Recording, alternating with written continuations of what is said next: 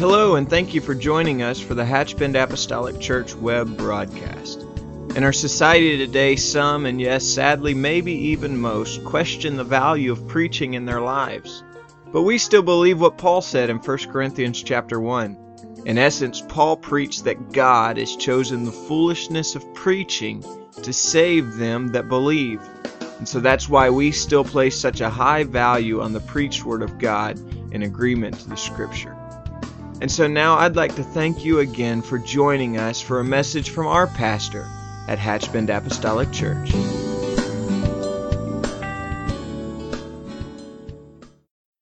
God. I feel like the Lord has given me something to preach this morning, and I think it is for us and for now. I'm not going to preach a new message. I'm not going to say perhaps anything that many of you have not heard before. I'm not re-preaching a message. I'm just going back to a familiar text. But I do feel prompted of the Lord to go here. And if there's anything I've learned through the years, it is just to obey those little nudges of the Spirit. And I'm going to just, I know customarily we stand for the reading of the Word of God, but I'm going to ask you to just remain seated. I'm going to do a little bit more reading than I generally do. But if you will join me in the book of 2 Samuel chapter 6, and we'll begin there. All of these scriptures will be on the screen. If you don't have a Bible with you, you can join us. But I want to encourage you to bring your Bible to church.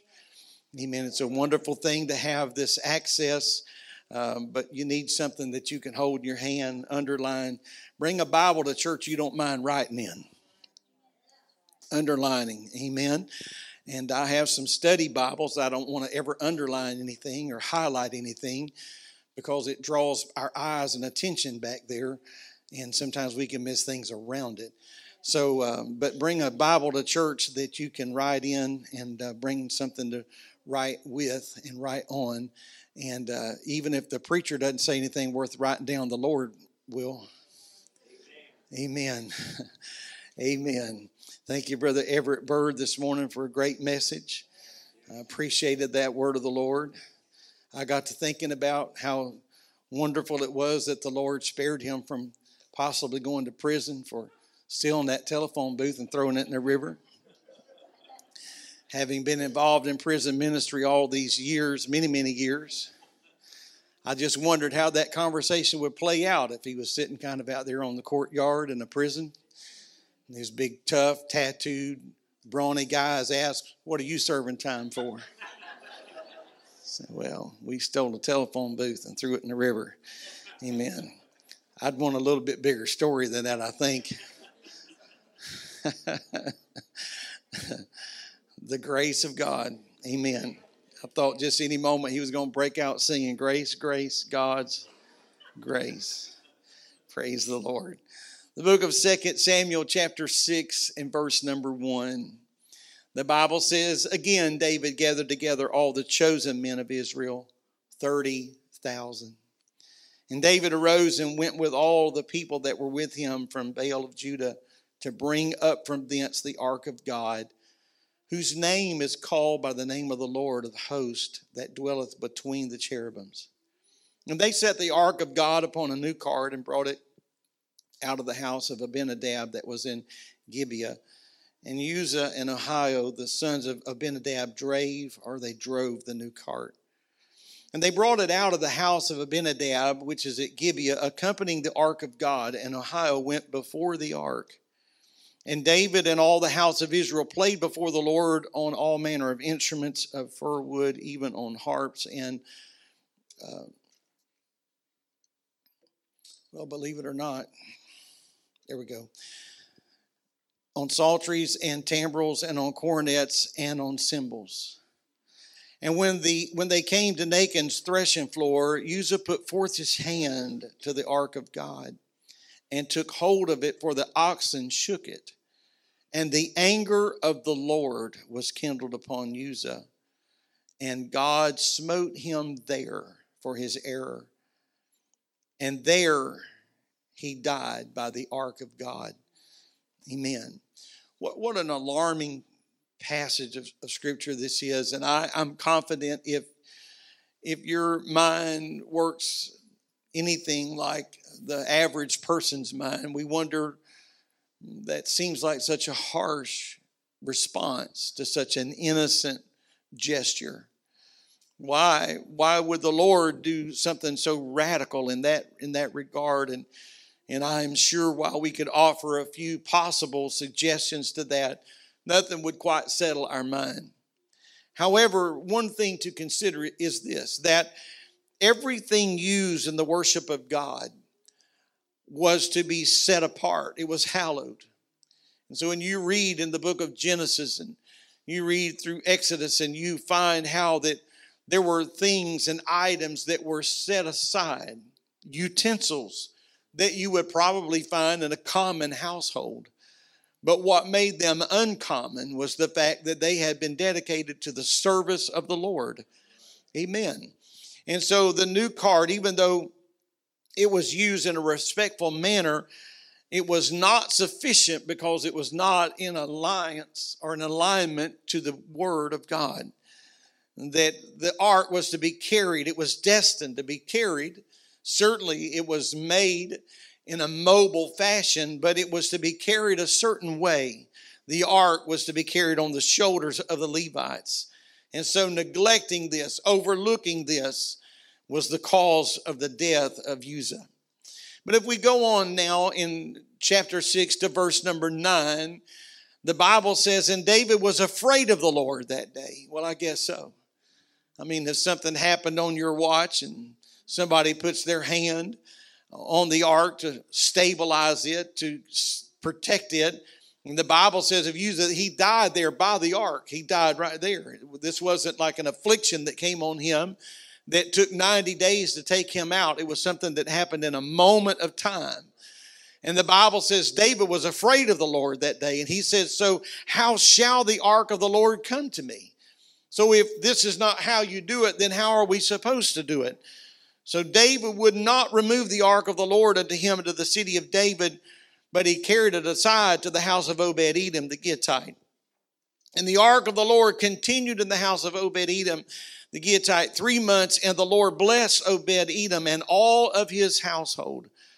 And it was told the king, saying, the Lord hath blessed the house of Obed-Edom and all that pertaineth unto him because of the ark of God. So David went and brought up the ark of God from the house of Obed-Edom into the city of David with gladness. And it was so, verse 13 is critical, it was so that when they that bear the ark of the Lord, amen, they that bear the ark of the Lord, when they had gone 6 paces, they sacrificed oxen and fatlings. And David danced before the Lord with all of his might. And David was girded with a linen ephod. So David and all the house of Israel brought up the ark of the Lord with shouting and with the sound of the trumpet. Amen. And from verse 13, I want to just pull a few words as my subject today. Amen. The Bible talks about they that bear the ark of the Lord. And so if God will help me for a few moments, I want to talk about they that bear the ark. Somewhat an age-old story before us today. The story of David moving the ark of God back to Jerusalem. It's a timeless truth of how the Lord commanded the ark to be moved, but he just was not so desperate for it to be moved that it could be moved just any old way. Amen. It was a timeless truth that should echo in our heart here today on this very first day of 2023. I believe that it was and it remains a reminder that we simply cannot do our own thing when it comes to the service of the Lord. I'll just give God what I want, and God's going to be so desperate and so hungry that he'll just take whatever I toss his way. That is absolutely not how it works. We can't do whatever we want to do and then just cross our fingers and assume that God is just going to settle for it. Amen. He is our Father, and we are referred to as his children, but there are things that God is going to require of us. The ark was to be carried on the shoulders of chosen men, not just any man. This is not just an any man job. This is not just kind of find somebody walking down the sidewalk that doesn't look busy. Somebody looks like they have a few free moments on their hand. No, these had to be chosen men, a certain tribe. It was symbolic of mankind feeling the weight and the responsibility of the work of the kingdom of God. Amen. I realize that we do come to the house of the Lord, and we come here, and one of the goals that we have is that we would leave here feeling lifted up, feeling better, feeling strengthened and encouraged by not only our fellowship, but encouraged by the songs of praise and worship, and hopefully encouraged by the Word of God. But you see, there should be an ebb and a flow to every service. Yes, I believe that we should come to the house of God, and if we are weighted down with some of the cares of life, perhaps we should feel that weight lifted off of us, that particular weight lifted off of us, and energized by our worship, and encouraged by our fellowship, and strengthened by the Word of God. But I believe that if we walk out of this house and we are just trying to see how high we can be and how free we can be, we have missed one major part of what this is all about. I believe that when we come into the house of God, there should be some things shared with us that help remove the scales from our eyes, and it clears the fog out of our mind. And we realize when I walk out of here, amen, I have a responsibility to propagate this gospel.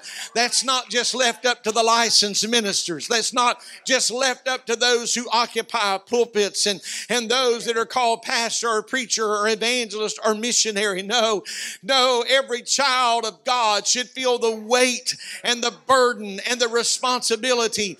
Amen. That if I don't tell them, how will they know? I want the words of the song that says, "You never mention Jesus to me," to burn in our heart. Hallelujah. What a shame it would be for us to work beside someone day in and day out, week in and week out, and let weeks turn to years and years to decades, and we have never shared with them the power of the blood of Jesus Christ, and what repentance and water baptism can do in the name of Jesus Christ, and what it can do to their life to be filled with the baptism of the Holy Ghost. We ought to walk out feeling encouraged, yes, but we ought to walk out feeling soberly challenged by the weight of the Word of God and its responsibility. Amen. So it was those that bear the ark. It was those that would feel the gnawing of that into their shoulder, symbolic of us feeling the weight of His presence, the responsibility of the kingdom's call. It's a man feeling the burden and the will of God.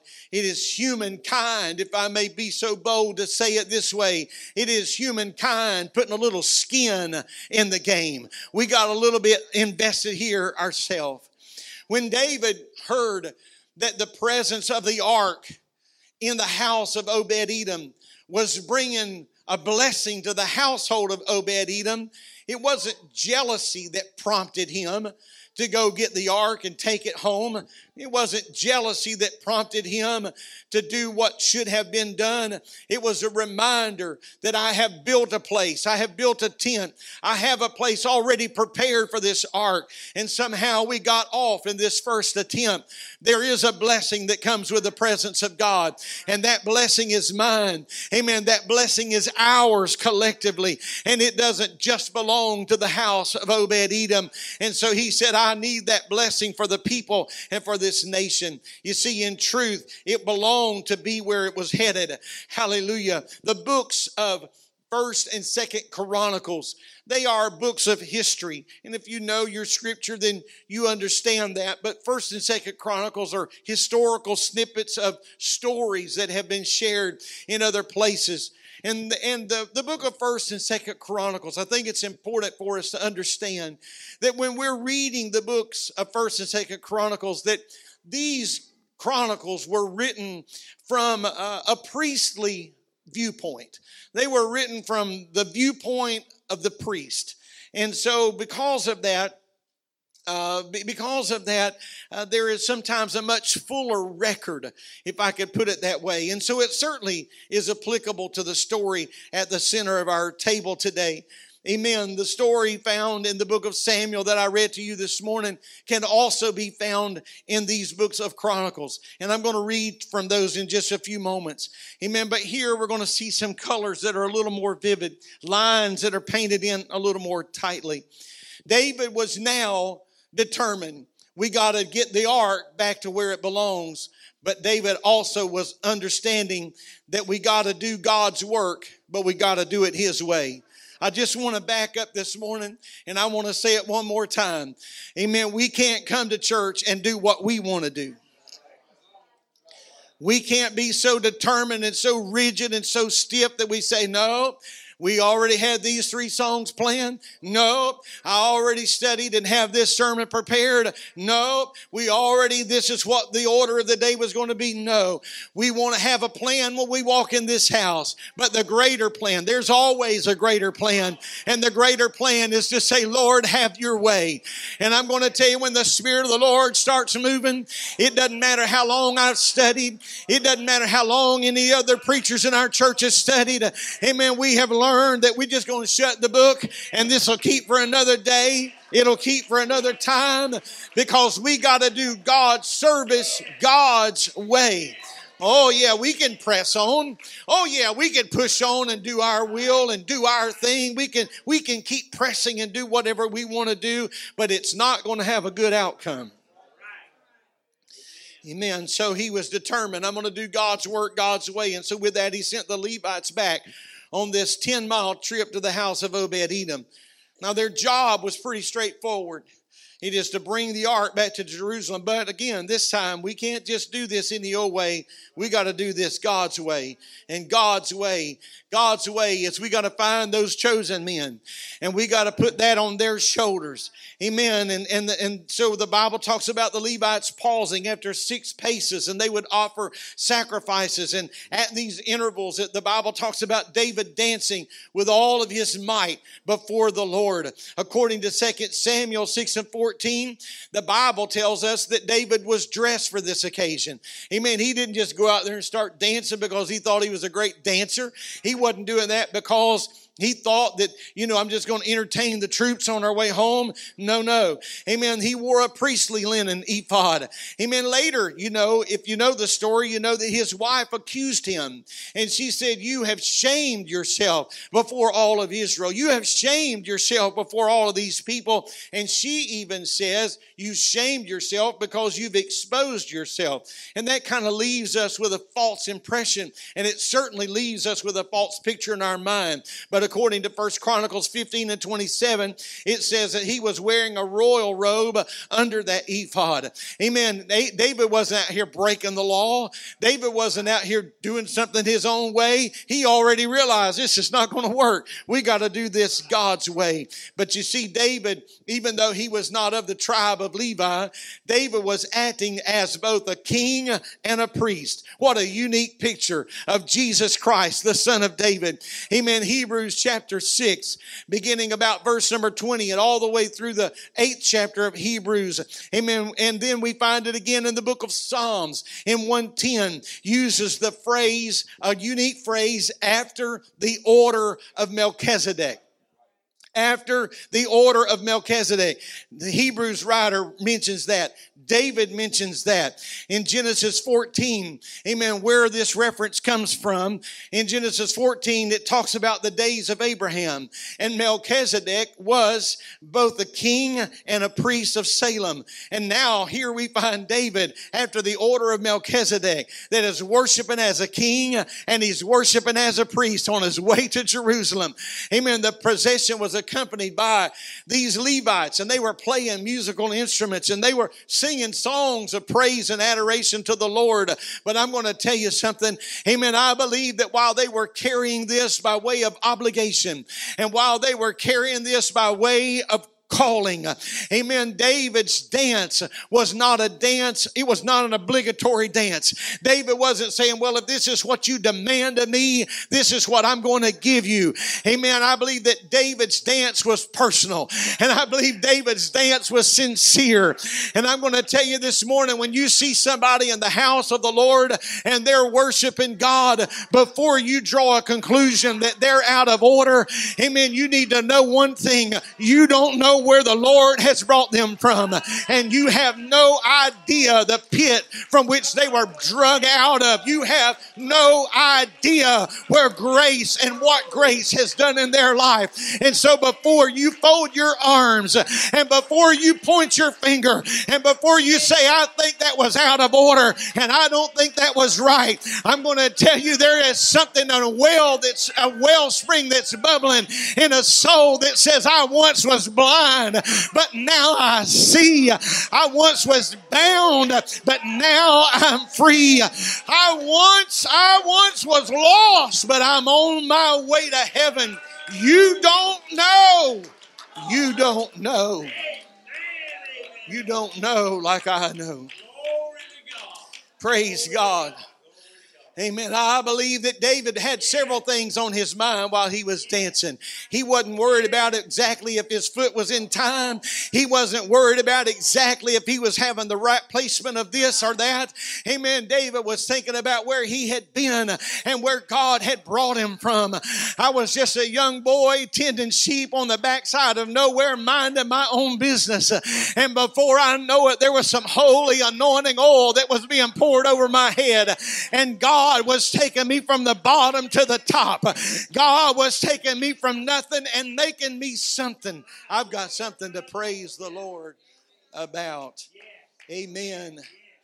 Amen. I've mentioned this many times through the years, but from time to time at the campground, you'll see an elderly gentleman. Amen. He may be running across the front of that building, but I'll tell you this, before you think he's out of order, just remember this, that man was in a wheelchair for 11 years and he couldn't move. Amen. It may look a little out of order to you. It may seem a little uncomfortable for some, but I'm going to tell you, I believe something in that man's heart said, I got to thank God. I just got to thank God. I've got to praise Him. Hallelujah. If we look at the record of 1 Chronicles, this is what we find. 1 Chronicles 15:15. And the children of the Levites bear the ark upon their shoulders with the staves thereon, as Moses commanded according to the word of the Lord. And David spake unto the chief of the Levites to appoint their brethren to be singers with the instruments of music, psalteries, harps, and cymbals sounding, and by lifting up the voice with joy. Oh, there's so much preach right there. Amen. Amen. David said, this is how we're going to do it. We want the music, and we want psalteries and harps and cymbals and sounding, and amid all of that, we want your voice to be a part of that. We want you to be invested in this. Amen. But the verse 15, the Bible talks about bearing that ark of God upon their shoulders with the staves thereon. The shoulders with the staves thereon. These staves that went through the rings, the ark, if you have seen pictures, symbols of the Ark of the Covenant, this large box that had rings on the side of it. And so no man could just reach down and pick up the ark with their hands, but they ran these staves or these rods down through the side of the ark, and they hung them in those rings, and they lifted together in unison, and then they placed the staves. Amen. The staves of the ark went through the rings of the side, but the real key is found in the fact that the weight of the ark rested on their shoulders. Hallelujah. Now, we understand today in 2023 that the Ark of the Covenant symbolizes the power and the authority of God. And so within the ark were, the Bible says, that the tables of stone are the word of God that had been given to Moses on Mount Sinai. Amen. You see, the word of God was in this Ark of the Covenant. And the word did not only need to be preserved in this ark, but that word needed to be perpetuated to another generation. Now, I believe this morning that the principle of that has not changed. We don't have an Ark of the Covenant this morning. We don't have those those two tables of stone today, but I believe that the Word of God, it must be preserved from generation to generation. I know this has been said by different ministers in our services over the last few weeks, but I just feel to say it again.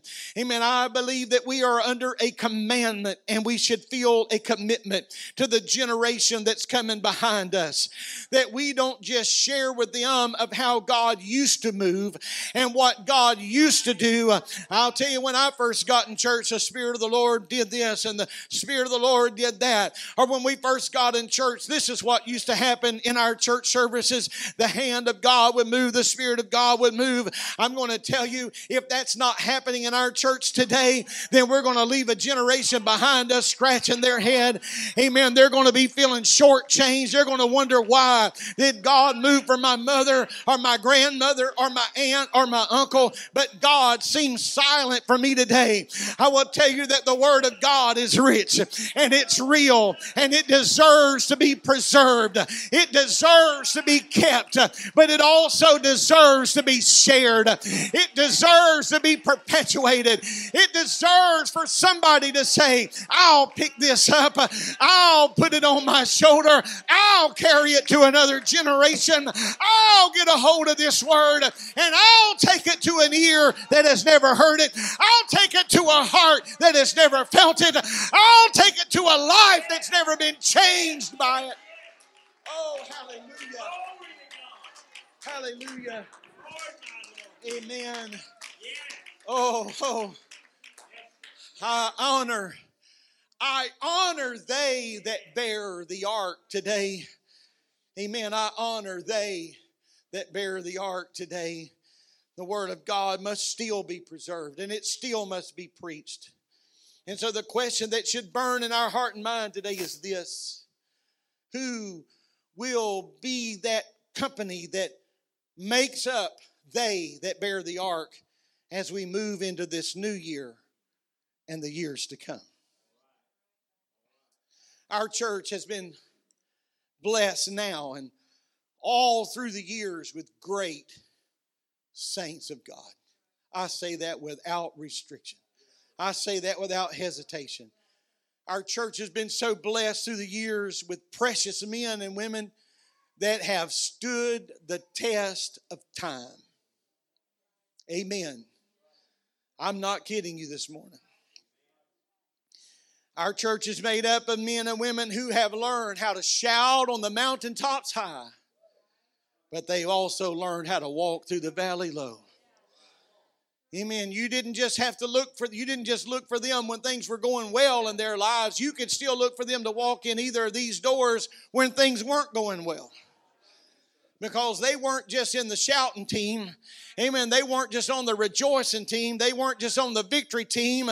But I'm going to tell you, when life pulled the rug out from under them, and when a report came that was not easy to process and digest, and when circumstances happened in their lives that changed and forever altered the course of their natural life, you know what they did? They didn't say, I'm going to stay home and sit this one out.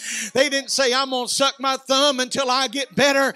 Amen. I'm just going to stay home and lick my own wounds until things seem to turn around. No. Amen. I've watched them walk in the doors of this church, and I knew their heart had to be bleeding.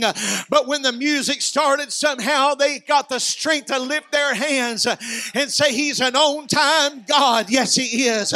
They had the ability and the courage to stand up straight and to keep walking strong and say, even though it didn't work out the way I wanted it to work out, He's still God. He's God in the mountain and He's God in the valley. He's God when I'm winning and He's God when I'm losing. He's God when everything's going my way, and He's God when everything is washing out of my life. Hallelujah. Oh, hallelujah.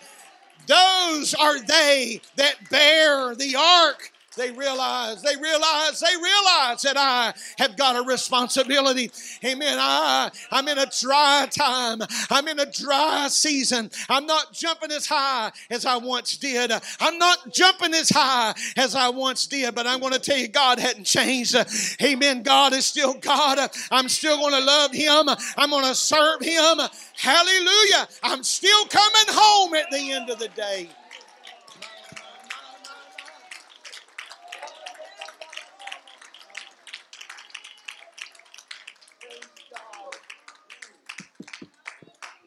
Praise God. These powerful men and women. I want you to hear me now. I'm not talking about Bible characters now.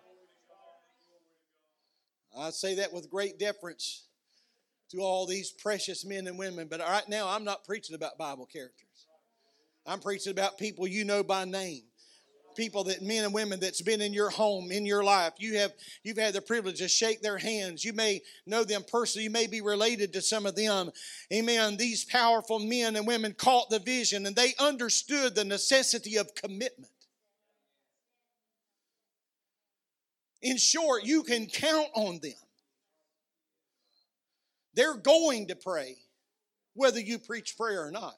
They're going to fast. They're going to worship. You don't have to have somebody up here with pom-poms cheerleading. No, we're going to tap into this. We're going to be faithful to the work of God, and we're going to be faithful to every worship opportunity that comes our way.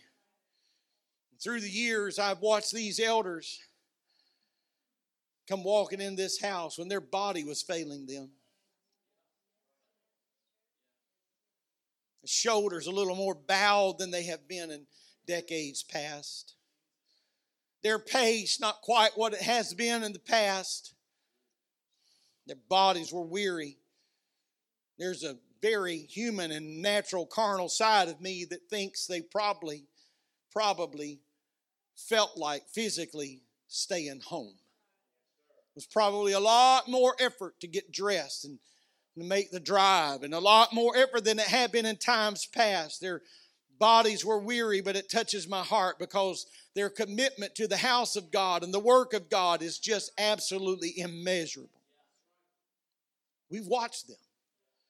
We have watched them again and again and again. I'm touched. She's not here today, but I'm touched whenever Sister Yavane Townsend comes walking in this side door, which is her general entrance and exit path here. And I know there are times when it would have probably been easier to stay home. But she said, I made up my mind a long time ago. Amen. My heart was melted over and over again when Elder Bob Gibson would come rolling through that side door in a wheelchair. Amen. And sometimes, and I know this to be a fact, sometimes they started getting him ready at 5 o'clock in the morning. It would take that long for him to have to dress and rest and dress a little and rest and dress a little and rest because he wanted to be at church at 10. Amen. And then I ask us, what keeps us healthy ones out of the way? Sometimes it don't take a big pebble in the path. Sometimes it don't take a big wrinkle in the thing to get us. No. I'm going to say, Lord, who are they that's going to bear this ark? Who are they in our tomorrows? Who are they in this year and the years to come? I'm going to tell you, you can't wait till you get there to make that commitment. You can't wait till you get there to make up your mind. You got to make that decision today. Amen. As for me and my house, I'm going to serve the Lord.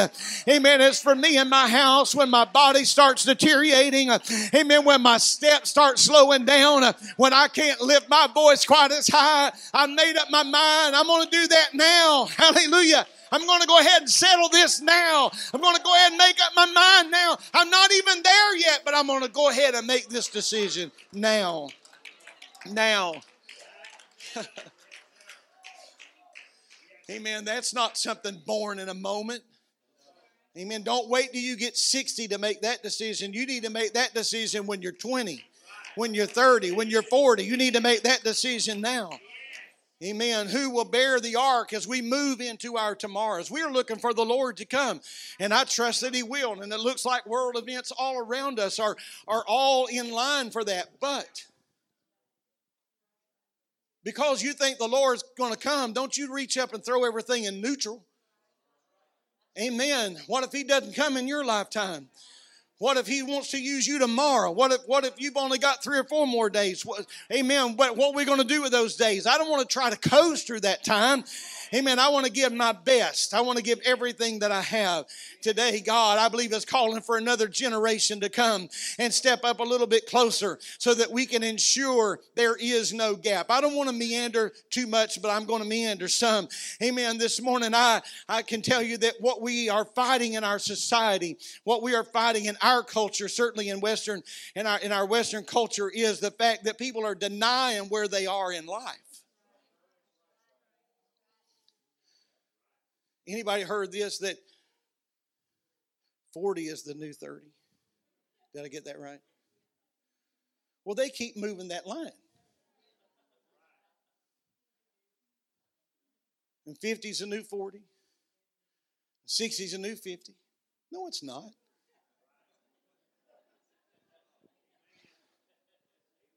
I turned 60 earlier this year, or last year, I guess, May.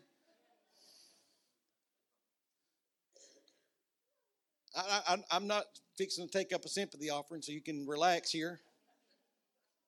But I'm just going to tell you, I got things hurt I didn't even know I owned.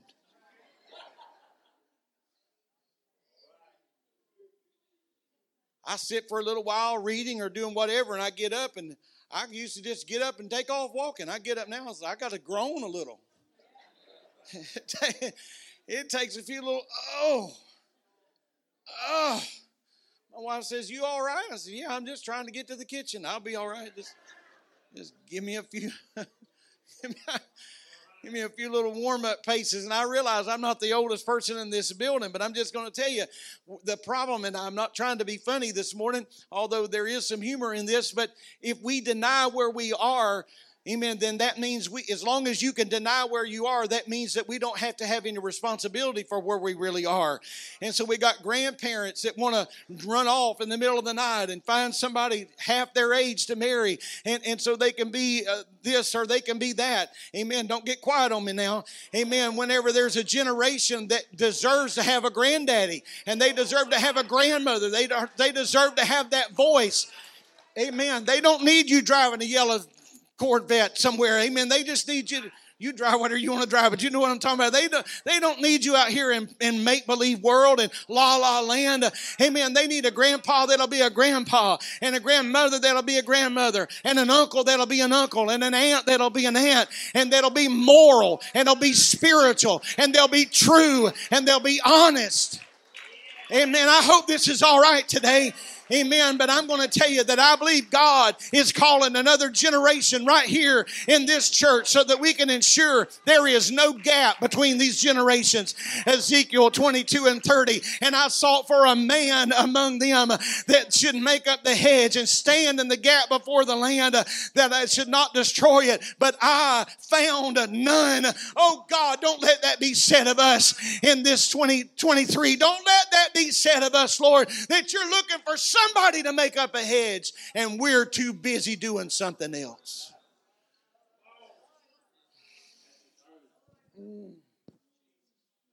Hallelujah.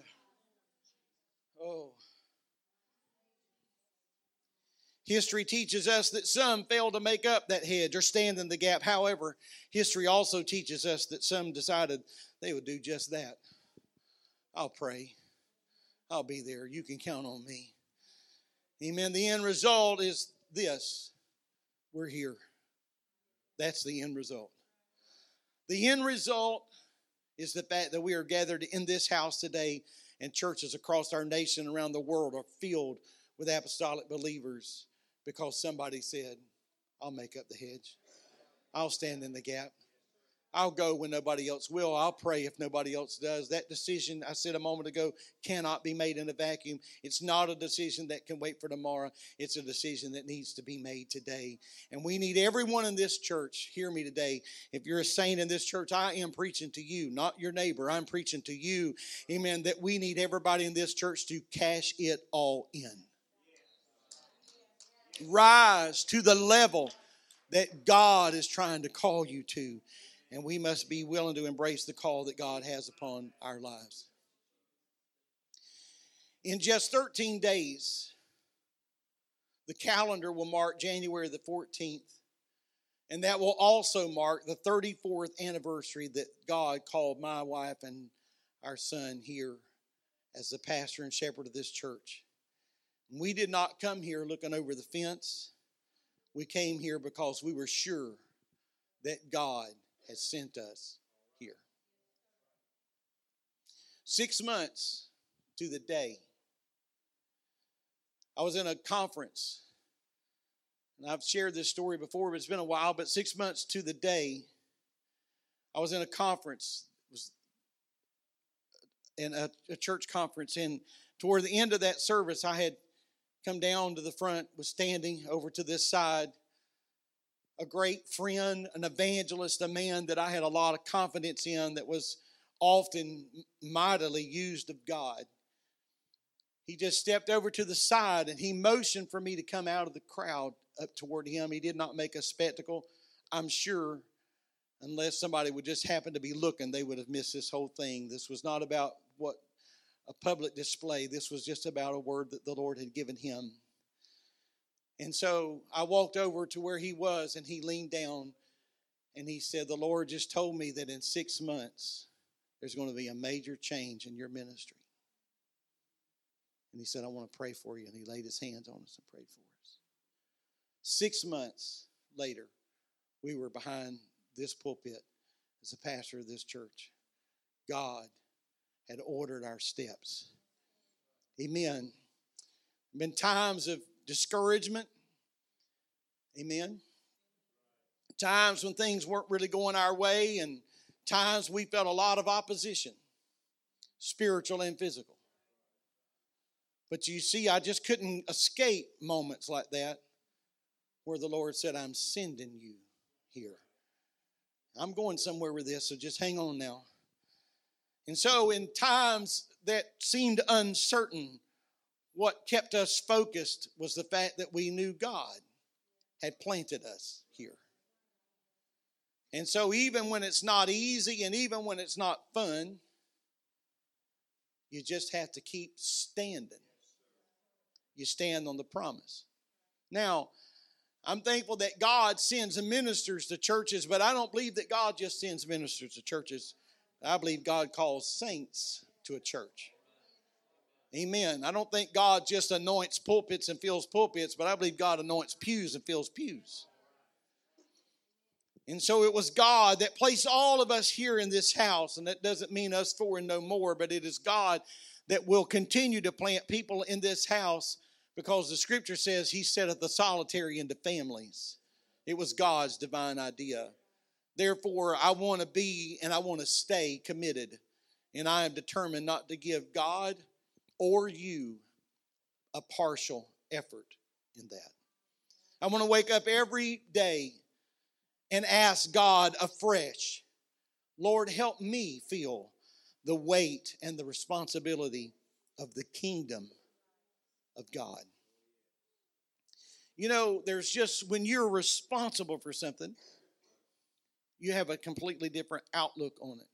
So I'm going to say a few things that will probably appeal to some men here, some fathers and husbands, and I'm not trying to speak in any disrespect to anybody that doesn't fall into that category, and I don't want any ladies here to be offended by what I'm about to say. How was that? But when our son was born, it was a great time of rejoicing. We were thrilled beyond words. I couldn't hardly no way to put that in words. But in the back of my mind, as a husband and as now a father, one of the things that was on my mind was, how are we going to pay this hospital bill? Come on, guys, don't be a chicken. Leave me out here by myself. Don't be afraid. Let's make the journey together. Oh, this is great and wonderful. But I'd already seen the little care package of diapers they were sending us home with. That wasn't going to do it. And so beneath all of that joy, there was a weight. Amen. That's what I'm talking about. That's what I'm trying to liken and pull into this today. Oh, yes, they're going to be shouting on the hills of glory. Oh, yes, when the saints go marching. And oh, yes, when we all get to heaven. But in the meantime, we need to wake up every day with a sobering weight and feel the responsibility of the kingdom. For you and I, that kingdom responsibility plays out. You know, we talk about the kingdom of God. That sounds real mystical and far, far away. But you see, for you and I, the kingdom responsibility plays out through the vehicle of the local church. And so this morning, I'm reaching for everyone to be more committed to this church than you have ever been. Let's go back to those days when nothing would keep us from prayer, nothing would keep us from fasting, nothing would keep us from Bible study, nothing would keep us from personal devotion. Let's get back to that day when nothing would keep us out of the house of God. I got to get there. Amen. God's been too good to me. Amen. Let's commit ourselves to the work of God.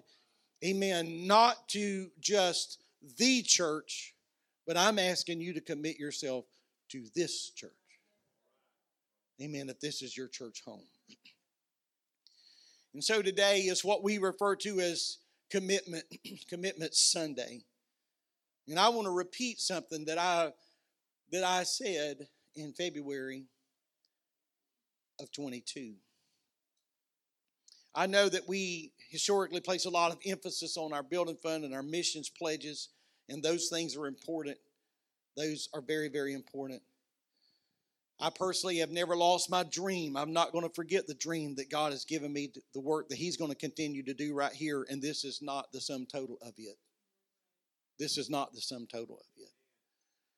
But I feel stirred in my heart today in a twofold fashion. So while we are going to make our giving commitments this morning, the real issue is this. It won't matter what we commit to monthly if God doesn't have our undivided heart. You see, this is not something you can just send a check into. What I'm talking about this morning, you can't just hit auto pay and take care of what we're talking about this morning. And just let money flow into an account somewhere and you're unaccounted for. It won't work that way because that's not what we're talking about. Amen. God wants our heart. God wants our heart. And that's what I want to underline this morning. I could have said that April 8th, 1985 evening. I could have said that Monday evening, well, Jackie, you and Justin, I want to wish you the best, and I'm going to make sure that every month I put money in your account and everything's going to be there. You won't ever, if ever you need anything, you just call me and let me know, and it'll be there, and I'll just see you when I can. You see, what we're talking about is marriage and family and husband and father and wife and mother. And you can't do that from a distance. She doesn't have one thing in writing, not one thing in writing that tells me that I've got to come home every night. I looked this week to make sure. I want to just hurl that out there without just checking. Not one scratch of anything. So I could just said, I'm just going to help you from over here. I'm going to live at mom and dad's. Y'all do the best you can. Because what we're talking about don't work that way. And what I'm talking about today doesn't work that way. Amen. What I'm talking about takes us, skin in the game, flesh. I'm talking about they that bear the ark. Can I tell you today that it only stands to reason that the men that were employed to carry the Ark of the Covenant went home at the end of the day and they couldn't hardly even touch their shoulders. Somebody come along and say, how you doing? Oh, hey. So what have you been doing? I've been carrying the Ark. They were calloused. They were worn. Amen, because that's who they were. And so I pray today that we commit ourselves to the basics, plain and simple, prayer, fasting, the reading of God's word, devotional time, faithfulness to the house of God. Those are powerful combinations, but it needs to be a combination. Amen. So we're recommitting ourselves to the Lord. Today is also our communion service, and if you're here as a guest, you're more than welcome to have communion with us. And if you don't feel comfortable with that, that's all right as well. And in just a few moments, not right now, but in just a few moments, our ushers are going to be coming around. We have this is what I consider a special moment in our service, because communion is not just a religious ceremony. It's a statute in the Bible, and there's many things that it accomplishes in our lives. Communion brings us into the presence of God, and communion helps us deal with our sin, and it helps us restore fellowship with God. Amen. And it helps us to restore fellowship with one another. And so we've been talking about our commitment Sunday. And so we're not springing anything on anybody today. We've been talking about communion. We've been talking about this for over a month being on this day. We're not springing anything on anybody. It gives us plenty of time that we can make things right with God. It's a fresh start. For those of you that are old enough to remember the Etch-a-Sketch, amen, I'm going to tell you that I believe I'm among some people that have created some mean stares on those Etch-a-Sketches. But when we got all through, we just held them over our head and shook it. And it cleared the screen and it gave us. And that's what today is. It's shaking, it's cleaning, it's clearing. It's a memorial. First we take part of the bread, symbolic of Christ's body that's broken for us. Speaks to us about the death of Christ. It was a death full of suffering which paid for our sins. And then the Bible says that he took the cup and the bread and transformed them, those common items, into a meaningful spiritual experience for all believers. However, the value of this experience depends on the condition of the heart of those that participate. Sadly, you've heard me say this many times through the years, and if God gives me breath, I hope to say it every time. Sadly, through the years, I've heard people say in times past, hopefully no longer, but I don't feel worthy to take communion today, so I'm not going to take communion. Why? Why not fix whatever's wrong? Let's just fix what's wrong. If it would be large enough to keep you from taking communion, it may be large enough to keep you out of heaven. Amen. Let's fix what's wrong. If it's something wrong between me and the Lord, we got to fix this. Something wrong between me and someone else, we got to fix this. Amen. Let me talk to some married folks here this morning. You ever had that awkward conversation that starts out like this? Can we talk? No pots, no pans, no knives. Can we just talk? Amen. You know what that's always followed by? Sure. Let's talk. It may get awkward. We may change our mind about the pots and pans or want to change our mind about pots and pans. It's how we get through it. Because there's an elephant in the room. And I'm tired of living with it. So we got to move it out. Amen. We got to move it out. Communion gives us an opportunity for spiritual growth and blessings. And we approach it, especially if we approach it with the right attitude. And so let's consider those things. I'm going to ask our musicians to come and our singers, if they will. I'm going to also ask our ushers to prepare to serve our communion. And I'm just going to say again, if you'd like to participate, please do. They'll gladly serve you. And while they do, I'm going to make some closing comments. I've said often that communion is a time for observation. It gives us a chance to look around. And we should look back because it reminds us of a body that was broken and given for us. The cup reminds us of his shed blood. I believe communion also gives us an opportunity to look ahead. The Bible says, observe the Lord's Supper until he comes. Until he comes. And so the return of Jesus Christ is not only the hope of the church, but it's the hope of us as individuals. And then I believe that we should look within. We should examine our own heart, judge our sins, confess them to the Lord. Because if we'll not judge our own sins, then we leave it up to God, and he will. But don't leave here with something undone in your life. You're in the presence of one that has the power to change.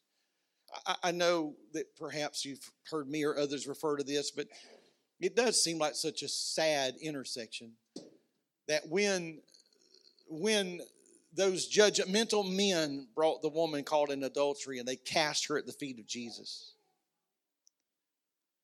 And said, according to the law of Moses, she's supposed to be stoned. And Jesus writes in the sand, you know the story perhaps, and then he says, he that is without sin, let him cast the first stone. And I know it was a miracle in the sense that this lady's life was changed, saved. But think about with me, the saddest part is that apparently everybody standing there had sin in their lives because they all walked away. And they're standing within arm's reach of the Savior. And so here we are today within arm's reach. Why would we walk out with what we walked in with? Amen. It's impossible to get closer to the Lord at the same time being further separated from people that we worship with. Because the identity of the church is summarized in one verse, John 13:35. By this shall all men know you're mine. By this. And that is your love one to another. I'm going to ask you to stand. Praise God. And I want us to just take a few moments. I don't think our prayers should be measured in time, nor should our prayers be measured in words. Because when Elisha prayed the prayer of fire from heaven on Mount Carmel, it was not a long prayer. It was not a wordy prayer. Amen. It was a powerful prayer. And so I'm just going to ask us to take a few moments and let's just pray and ask God to help us as we step into this new year. If we have things that are wrong in our lives, let's ask God to help us to get it right. Amen. Wrong with others in the church or in our lives. Let's ask God to help us to get it right. Can we lift our voices now? Amen. And pray. Let's ask God to touch us today. Lord, I love you.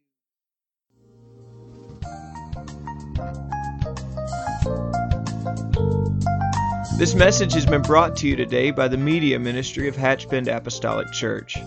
We pray that it's ministered to you in some way, and we'd like to take this opportunity to invite you to join us in service here at Hatchbend Apostolic. Our Sunday services begin at 10 a.m. and our Wednesday night service at 7:30 p.m. For any more information or to speak with our ministry staff, please feel free to call our church office at 386-935-2806, or you can visit the contact link here on our website.